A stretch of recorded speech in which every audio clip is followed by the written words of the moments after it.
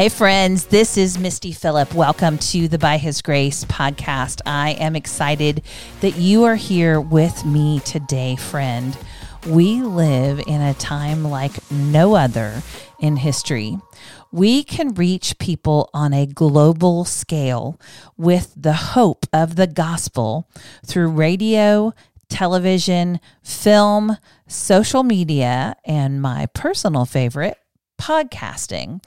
Now, I have loved this series that I am in the middle of. I sat down with Christian media leaders, musicians, songwriters, faith leaders to talk about what their passion is. And today I'm sitting down with Bill Reeves. He is the CEO of Educational Media Foundation. This includes K-Love, Air One, Access More, the K-Love Books, WTA, and the K-Love Fan Awards. Bill and I discussed our mutual passion for homeschooling our kids and discipling our own children, but also in reaching the world through Christian media. We have such an incredible opportunity to tell the world about Jesus and to share the love of hope and the gospel message through Christian media today like no other. So I hope you enjoyed this conversation with Bill Reeves. Thank you for listening to this episode that is part of the Spark Media Network that can now be heard on the Edify app.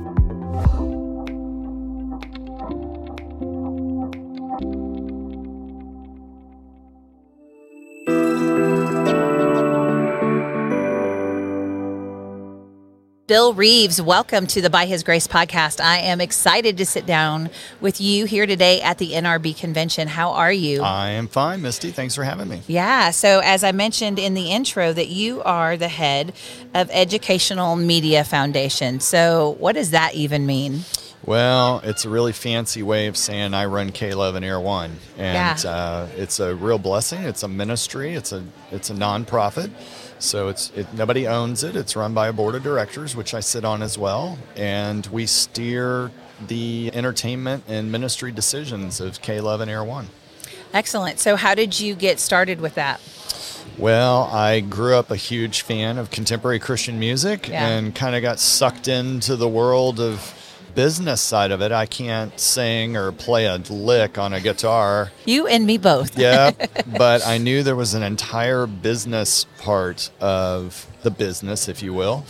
To really carry out ministry, as you know, you have to have a pretty strong business side of it to be able to manage the finances and the teams that execute. So I just began my journey many years ago and worked through the music business, worked through the movie business, worked through the publishing business, and now have the blessing of doing that all at EMF.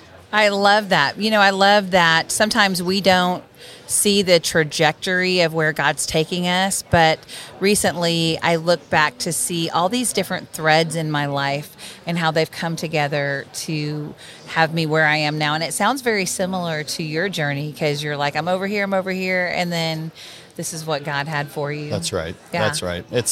And you see the sort of the breadcrumbs along the way that God laid to get you where He needed you to be, to use your skills that He gifted you with.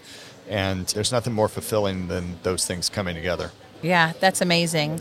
And y'all are doing amazing work. Now, you also are you part of Access More as well? We are. Yeah. So we have several new, I'll call them new.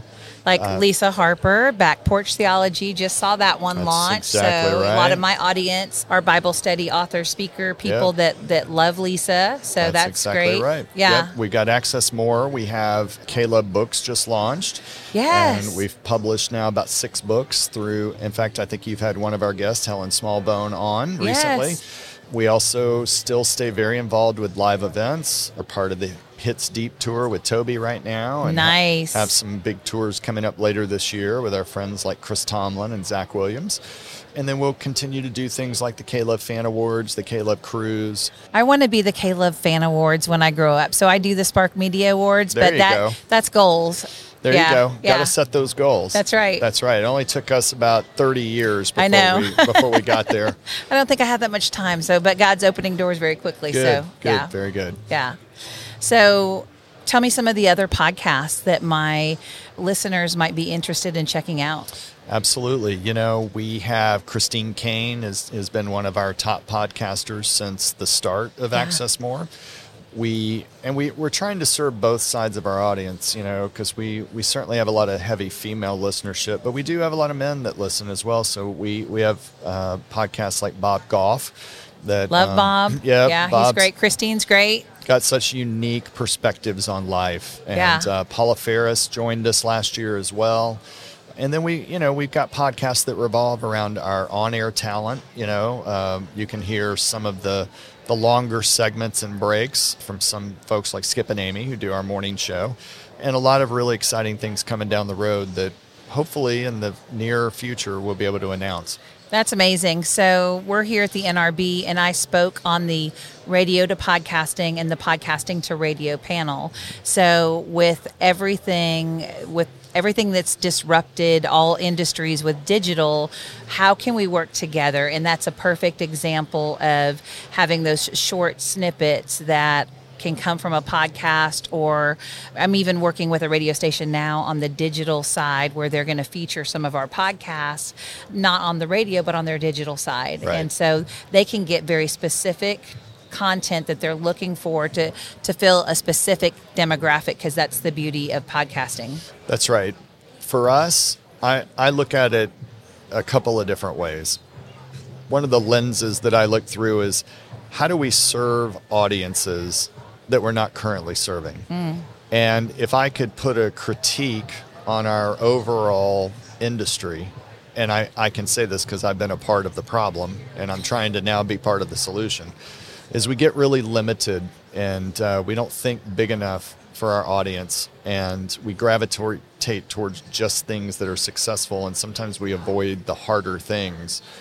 And because of that, unfortunately, Christian music has primarily been focused on a 35 to 55-year-old mother of two, and we have just, in essence, neglected as an industry children and high school students and college students and young married adults. And one of the things that we love about podcasting is it helps us start getting to that audience, because as there's a lot of that age group. They're never going to tune into a radio station. Right, but the demographic on Spotify is exactly primarily right. young. Yeah. That's right. So for us, we're just simply trying to take all of these great voices, whether they're podcasters or they're musicians or they're filmmakers or authors, and get them to the audience that we believe is the future of the church.